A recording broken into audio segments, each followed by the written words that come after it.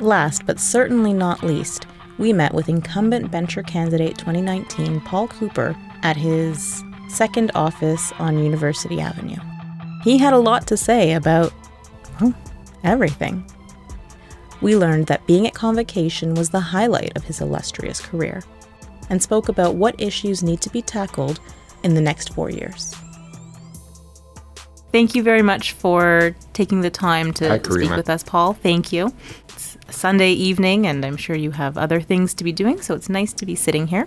And I'm hoping to discuss a little bit about your campaign for the upcoming bencher election and your experiences in the previous 4 years at convocation and what you hope to bring as an incumbent. First of all, thank you for speaking to me. The last 4 years have been the best part of my career. It's interesting to be involved at convocation. It is a mini parliament where you're there to advocate in the best interest of the public, the legal profession. You're there to help to ensure that the public is protected, but you're also there to ensure that policies are there that help support the profession, because a well-educated, very competent profession with memberships that have access to resources that can help them through, like, for example, the coach mentoring advisory is so important to ensure that the public gets a high level of service. And so over the last 4 years, I've had the honor of being at convocation. It's been the best 4 years of my career. What you're hitting on is an important point, that acting in the public interest can actually be aligned with the members' interests. And I'd like to explore that a little bit more. Yeah, there's a difference between the we message and the I message. And so we're there to ensure that our membership as a whole provides excellent service to the public. We cannot protect individual members that go awry. You have to ensure that, your obligation as a director, that you have that obligation as the profession and the public in mind at all times. How do we go about ensuring this competency? Do you think the current system is adequate, or is there more we should be doing? You have to look at data. That's the first thing. You'll hear people come up with their view that the sky is falling. There's too many lawyers. Instead, they should look at the data, because if we are graduating and we're calling to the bar competent people, that's all that counts. We're not here to regulate competition. That's not our role. Our role is to ensure that competencies are at a proper standard and that the public is protected to ensure that they have good quality service and that access to justice is satisfied, that we are able to provide routes so that people can obtain access to justice, obtain legal services.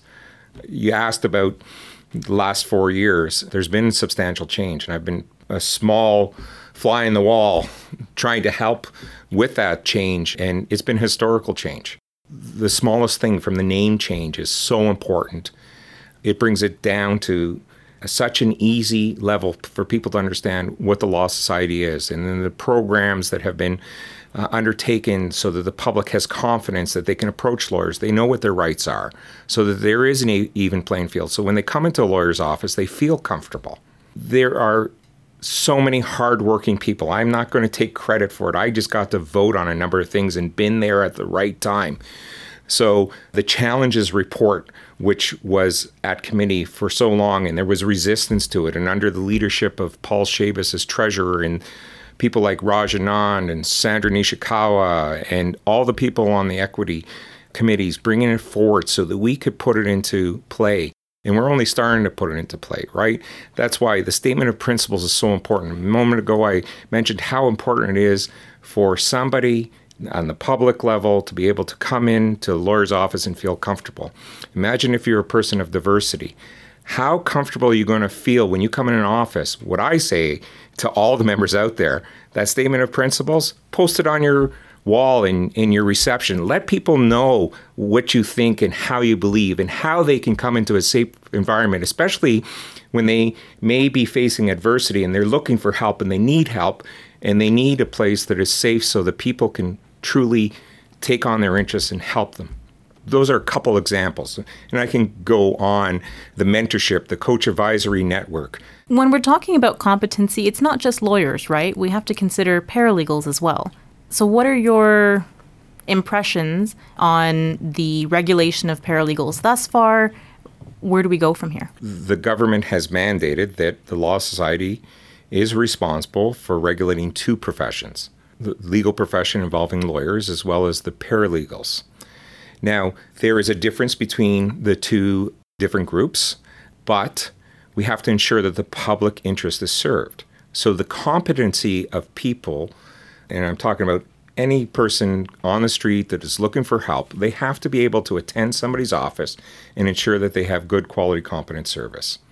If it's a lawyer, we have put into play different programs to ensure that there are level of competencies. For paralegals, we also have to ensure that those resources are there. There is a difference between competency and scope of practice. Paralegals presently have a very wide scope of practice. My views are known that I do not believe that paralegals' scope of practice should enlarge. They have a very large area that they can practice and do serve the community and do serve the purpose of access to justice. But in the areas they're looking to move forward and expand on right now, for example, family law, the data is not in to show that the need is there, that they are able to satisfy, that they will be the answer to access to justice. It's being studied right now by the Law Society. And I would say we need to have the data to make an informed choice as to how to move forward. The family lawyers out there and the Family Lawyers Association are also looking at how to deal with the issue of so many unrepresented individuals involved in family cases. The government's doing the same. The courts are doing the same.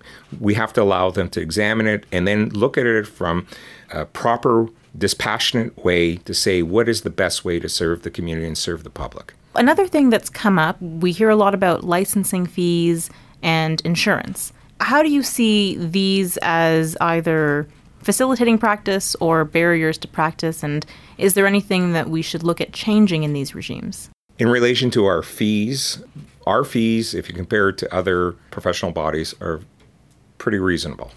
We have our own insurance organization, LawPro. It is owned by the Law Society. It runs separately as an insurance company. So there's two different issues that I think you're talking about that I would like to answer. One has to deal with barriers to entry. And we have to think about ways to ensure that young lawyers or lawyers that are really putting in hours for free and doing the pro bono work on the front lines, that they have some sort of discount available to them. If they're not grossing a certain amount of billings, if they're under $100,000, we should consider some sort of discount for them. Right now, the way that it works for fees is you're either full-time or you're part-time. It may be that there should be some minimum gross billing that should be hit prior to paying the full fee. And if you're a new lawyer, if you're a young lawyer, and it's hard to get a job, when I came out and I graduated, it was a terrible economy. There was a severe recession. I went 4 months without any work after having been called to the bar. And then I started doing some agency work. I was paying my fees. It was a struggle. And it took about 8 months before I set up my own little office and I started on my own. And it was hard. And I can only imagine how hard it is today. I didn't have to carry the debt that young lawyers have to carry today for going through law school. And I'm not that old, but my last year of law school was $1,600. And I could make $8,000 in a summer. And I could pay for my law school, and I could pay for my books, and I could pay for my lodging. It's a different dynamic today. So for lawyers being called to the bar with $100,000 or $200,000 of debt, we have to be sensitive to that and maybe have incremental levels of cost of fees in order to help young members get over the hump, because they will be the future and they will be fine over time. As for insurance, there's a different issue that I want to talk about. And this really speaks to litigators, real estate lawyers, family lawyers, criminal lawyers. It speaks to the whole membership. Presently, our insurance that we cover has a maximum liability amount of $1 million and has been that amount for, it's got to be over 30 years. LawPro makes a lot of money. Their statements are public. You can take a look at what their reserves are. They also have been reducing their fees because there's a tremendous surplus. What I'd like to do is I'd like to embark on trying to change the amount that we have of our liability coverage from $1 million to $2, $3, or $5 million, but with no cost increase to any single member. And here's how I think we can do it. We have that surplus, number one. Number two is we have the data that tells us that notwithstanding there are a number of claims, the claims themselves, the general amount is under $1 million. There are some occasions where the cost or the liability could be greater than $1 million. And it's occurring more as inflation has developed over the last 20 years. And so we want to make sure that we protect all our members. If we can increase the insurance liability threshold to, like I say, $2, $3, or $5 million at no cost, and do it by using the excess or using the extra profits we have, I don't think that the additional cost, if it's spread across the entire membership, it would be of such a marginal increase because you'll be protecting all 58,000 lawyers. And I believe that cost increase could be covered by the excess we have now, and we wouldn't have to add any further funds or cost any further funds to anybody who's practicing. We have to look for efficiencies. We can look for efficiencies at LawPro. There are a number of different things that you can look at. One efficiency may be looking at the directors and looking at their compensation. Increasing the maximum coverage, that would bring us more in line with what other law societies are doing. Is that fair to say? It's fair to say in other professions. And it's also, if you speak to any person that has renter's insurance or home insurance or car insurance, it's no longer satisfactory to have liability of $1 million. We need to protect the public and we need to protect our members. I know that one of the issues going forward has to do with governance. It's a hot topic. There's a number of people that believe that the Law Society is an antiquated body and needs some change. I agree with that. But let's remember that the Law Society is not a board of directors of a private corporation with a bunch of individuals sitting on it that say, okay, we'll approve what staff is doing. Staff at the Law Society is amazing. The Law Society is run in a very efficient manner. Our CEO, Diana Miles, is an excellent administrator and deserves a lot of credit. But at Convocation and benchers themselves, we're more than just yes people. We have ideas, we have policy, there's a broad membership, and that membership protects, in my view, democracy. And it protects the fundamental principles of freedom. For us at Convocation, we have to ensure that the policies are in tune with what is going on and to ensure that the public is protected. And so you do have different voices at Convocation, and it's not always the same. And I may agree with somebody at Convocation on one issue and not agree with them on a different issue. But it's important to know that you just don't slice the number of people at Convocation. We have to make it more efficient. We recently voted. We're down to 53 individuals that have power to vote at Convocation.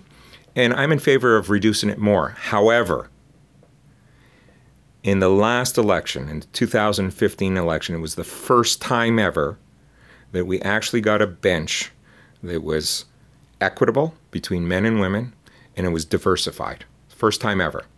And that came about because of previous governance change, where term limits came in.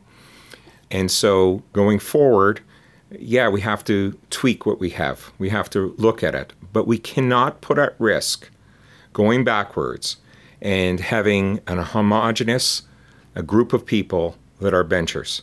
We have to ensure that going forward, there is diversity of people, and there is a battle, and maybe battle's a strong word, between lawyers that practice inside Toronto and lawyers that practice outside Toronto. It's a different community. You got to live it to understand it. And although I live just north of Toronto, I'm in the Central East region, it is absolutely a different community. My home court, where half my practice is generally, is in Newmarket. And it's just, you have this camaraderie out of the, for example, York Region Law Association with the different functions, different education programs they put on. You become a community. And there's communities all through the province outside of Toronto that are so important. And it's just a little different. So we have to ensure that we have geographic representation. So we can't have it all centralized in Toronto. If that's an idea as part of governance change, we have to ensure that people from throughout the province have a voice at convocation. When we're thinking about convocation as being representative of the bar and society at large, how do we ensure that if brought into convocation, these views are taken seriously? Like, are there impediments that you've observed? There are, but they're done. One of the things that I can say I'm proud of, and people may have not seen it publicly, but I've stood up and I said, we may be newbies, but we're here and there's a tidal wave of change. And I hope one day that tidal wave gets rid of me too. When I become antiquated, I believe I have something to offer. I believe I'm progressive and want to continue to make change. And I hope that the electorate out there, the membership, consider that my views are of value. There are going to be a lot of new candidates who are going to be elected to convocation. And the question is, well, will I have a voice? Will I be heard? You absolutely will. In 2015, there was a change. 18 new benchers were elected out of the 40 lawyer benchers. Initially, I think there was some resistance. During orientation, you could hear suggestions like, just wait, you'll get this. Take your time. It might take a year or two. There were very strong benchers, newly elected benchers, the group of 18, who would stand up immediately and said, no, we're here for a reason. We're here for change. And I expect to see that with all the new benchers that will be elected. And they will be welcomed by the bench who are reelected, if they're reelected, because everybody is working in the public interest and everybody sees the need for change. They see the topics that are banging at our door. Now I'm talking about technology and AI. These are things that we have to understand, we have to grasp, we have to understand whether there's need for regulation or if we just need to become cutting edge so that our services as legal service providers are seen by the public as bespoke, so that we're there to be able to help with the needs of people and we can customize it. So we cannot be replaced by some technology. We cannot be replaced by artificial intelligence. Building on that technology, how do you hope to see the Law Society engage with these new issues? The Law Society is studying the issues now. We have to understand what the landscape is. We have to be up to date and with eyes wide open to see what the technology is going to be available to us now, in a year from now, 5 years from now, and 10 years from now. Once you have that understanding, then you can create a strategy as to how we can ensure that our members are ready for it, they engage and are able to be inspired by the new technology. And so within this term, we're going to be able to come out with whatever regulation or whatever supports are necessary to ensure that we're cutting edge as a profession. As a candidate from outside Toronto, what's your view on law libraries and the extent to which they should be funded by the Law Society? I believe in the communities, the legal communities outside of Toronto are true communities. And historically, they've been held together by the local law libraries and the local law associations. And as technology has grown and books have become redundant and have been replaced electronically, the view of some people is, well, let's just get rid of the budgets for Library Co. So the new Learn group is trying to create a proper balance with the understanding of the importance of the small communities and the legal communities outside Toronto so that they can continue to thrive. One interesting thing that I think is many people that practice outside of Toronto are general practitioners, and they are competent, and they take on a family case, and they'll take on a criminal case, and they'll take on, very involved civil litigation or large corporate matters. And so the resources and the supports they have from the local law associations are important and have to continue. I'm absolutely in favor of continuing to fund them. I know some people don't think it's fair. Originally it came in as every lawyer would have to pay as part of their fees a certain amount towards Library Co. It's now built within the fee. It's not the same amount per member. It's been reduced significantly, and I will ensure as part of my platform that sufficient funding is permitted to bring the library co's and the law associations into the next generation of the future. You've referred to the shakeup that occurred in the 2015 election and a whole lot of new faces.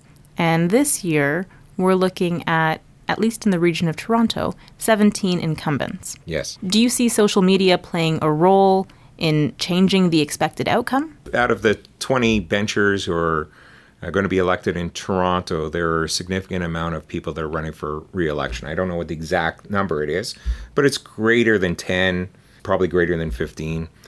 So is there room for new people? Of course there's room for new people. There's no guarantee that any one individual running for re-election is actually going to be re-elected. I don't know if I'll get re-elected. I know that I've taken progressive stands, and some people don't like that. It depends on who shows up to vote. And social media will play an important role. I've had the privilege to sit on stage at Calls to the Bar over the last 4 years. And the dynamic new lawyers that are tech savvy, are into social media, that are now part of our profession, they have an extreme amount of power. They're engaged, and they can make a tremendous change. And so I believe that social media will reach that group of young lawyers. One of the discussions of topic of governance change is we're missing that view. And in fact, I was of that view because I ran before I was elected. I ran back in 2011, and that was one of the things that inspired me. Was I felt that it was old establishment running the law society, and I wanted a frontline criminal lawyer or frontline litigator that understands that a monthly income is not guaranteed, or you'll show up at court and you'll help someone out for free because it's the right thing to do. And I'm part of a community of people that do it, and I wanted to bring that experience and understanding of young lawyers who are having a hard time making it, but love what they do and love this profession. I wanted to bring that voice. I hope that the young lawyers use their vote, the new calls use their vote, and they can help cause tremendous change or help a movement towards tremendous change. Can you tell me a little bit about the Garage series? Sure. In 2009, myself, Lori-Ann Thomas, Holly Chapman, and as he was then known, Enzo Rondinelli, decided to put on a education series for criminal lawyers, for young criminal lawyers. And we wanted to ensure that whether you were on the defense side or prosecution side or were duty counsel, we wanted to provide continuing legal education to help young lawyers enter the practice of criminal law. In doing so, we were able to put together a series of programs that started off with discussing the life of a criminal file. And we went from the arrest right to the trial. And in putting the program together, we found that there were so many members in our community, senior members, that wanted to share their experience. And so we were able to put together wonderful programs in the first year that involved lawyers, judges, crown attorneys from all over the province. And they committed their time for free. And so we said that we could commit our time for free and be able to put these programs together and provide them for free. And this was before there was a requirement to have continuing legal education hours. And we started in a garage, actually. My office is in Vaughan, and there was an empty garage next door, and we asked the landlord if we could borrow the garage, and we parked a pickup truck, and we put a speaker on top of a pickup truck, and we had a ladder, and there were about 35, 40 people who showed up to the first garage series. By the end of the summer, on our 4th sessions in the series, we had 150 people. Then we moved to a different venue, and in the second year, we started to get 300 people and 400 people. And the speakers grew, and you can imagine we had the titans of criminal law, whether they were judges or crown attorneys or defense counsel, come and speak at the series. And then with social media, we were able to expand it and now webcast it. And so for the past 10 years, we've been trying to provide important, relevant programs, cutting edge to issues in criminal law, issues in relation to ethics, and deliver it to an audience for free. And we've had about 5,000 participants so far, if not more. But more important, what was not seen by myself or anyone when we started this was that there was value when we brought people together in an informal setting, that the community could speak to each other in a social setting about legal issues. And from that, something exponential happened. We started to be able to match people up at different years of call for mentorship. And that continues today. Our office, we will help mentor people, we'll put people in touch with other lawyers. And during these series, connections have been made between Crowns and Defense and Duty Counsel and just defense and other defense counsel that have helped them with ethical issues and helped them with the practice of law. I did not know that the name came from literally starting off in a garage. That is a very good piece of trivia. I like that. So if someone is wanting to learn more about your campaign, how do they find you? Should your listeners want some more information about myself or about my campaign, I'd ask if they could look at our law firm's website. I practice criminal law with Lisa Jorgensen. Our firm is called Cooper Jorgensen, and we're on the web at cj-law.ca. Or our website for this campaign, my website for this campaign is votecooper.ca. And if I could put in a plug to all your listeners, that notwithstanding the Bencher election, Lisa Jorgensen and myself have the Garage Series for young lawyers. It's free. We have usually 180 to 200 people in person and up to 400 people on the webcast.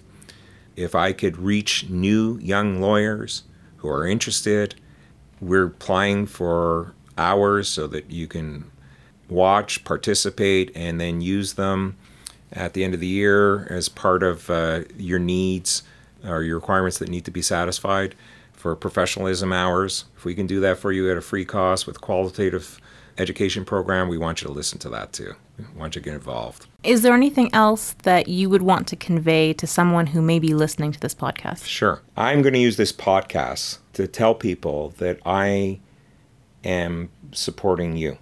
And I hope to be able to mentor you. I know we've discussed the campaign, and a lot of ideas that you have I find are fantastic. I find that they're progressive, and there's a need for your voice at convocation. And I would like to share with all the people that have been generous to me and supported me in the past that they should also consider to support you, your ideas, your understanding of the issues, and your desire to help the community, the legal community, all the lawyers, everybody in this profession, that your voice at convocation would be extremely valued. I have materials that are going out, and I'm going to ask people to consider when they think of the need for change as part of the governance, that we should have the voice of lawyers who have been at the bar less than 10 years, that they should specifically do something now. We don't have to wait for that governance change. They should vote for you. And if anyone's listening that's kind enough to vote for me or voted for me in the past and understand the hard work that we put in and the commitment that I feel people understand that I've put in, then I would ask them to kindly think about, if they're going to vote for me, that they also vote for you at the same time. That would bring a wonderful voice to convocation. Thank you so much for saying that. I'm truly flattered and grateful. You're grateful. Yeah. Caught me off guard. Who should be grateful are lawyers like me who have worked hard and see that the profession itself has such a bright future, better than whatever we could do or what we could ever imagine to do. And so it's people like you that I'm grateful for. Thank you. Thank you for participating. The Bencher Election 2019 for the Law Society of Ontario takes place from April 15th to 30th. If you're out of Ontario, why not look at what's happening in your region? If you know someone who's practicing, see what they're up to. Encourage them to vote. Check me out on Twitter at Karima Rules.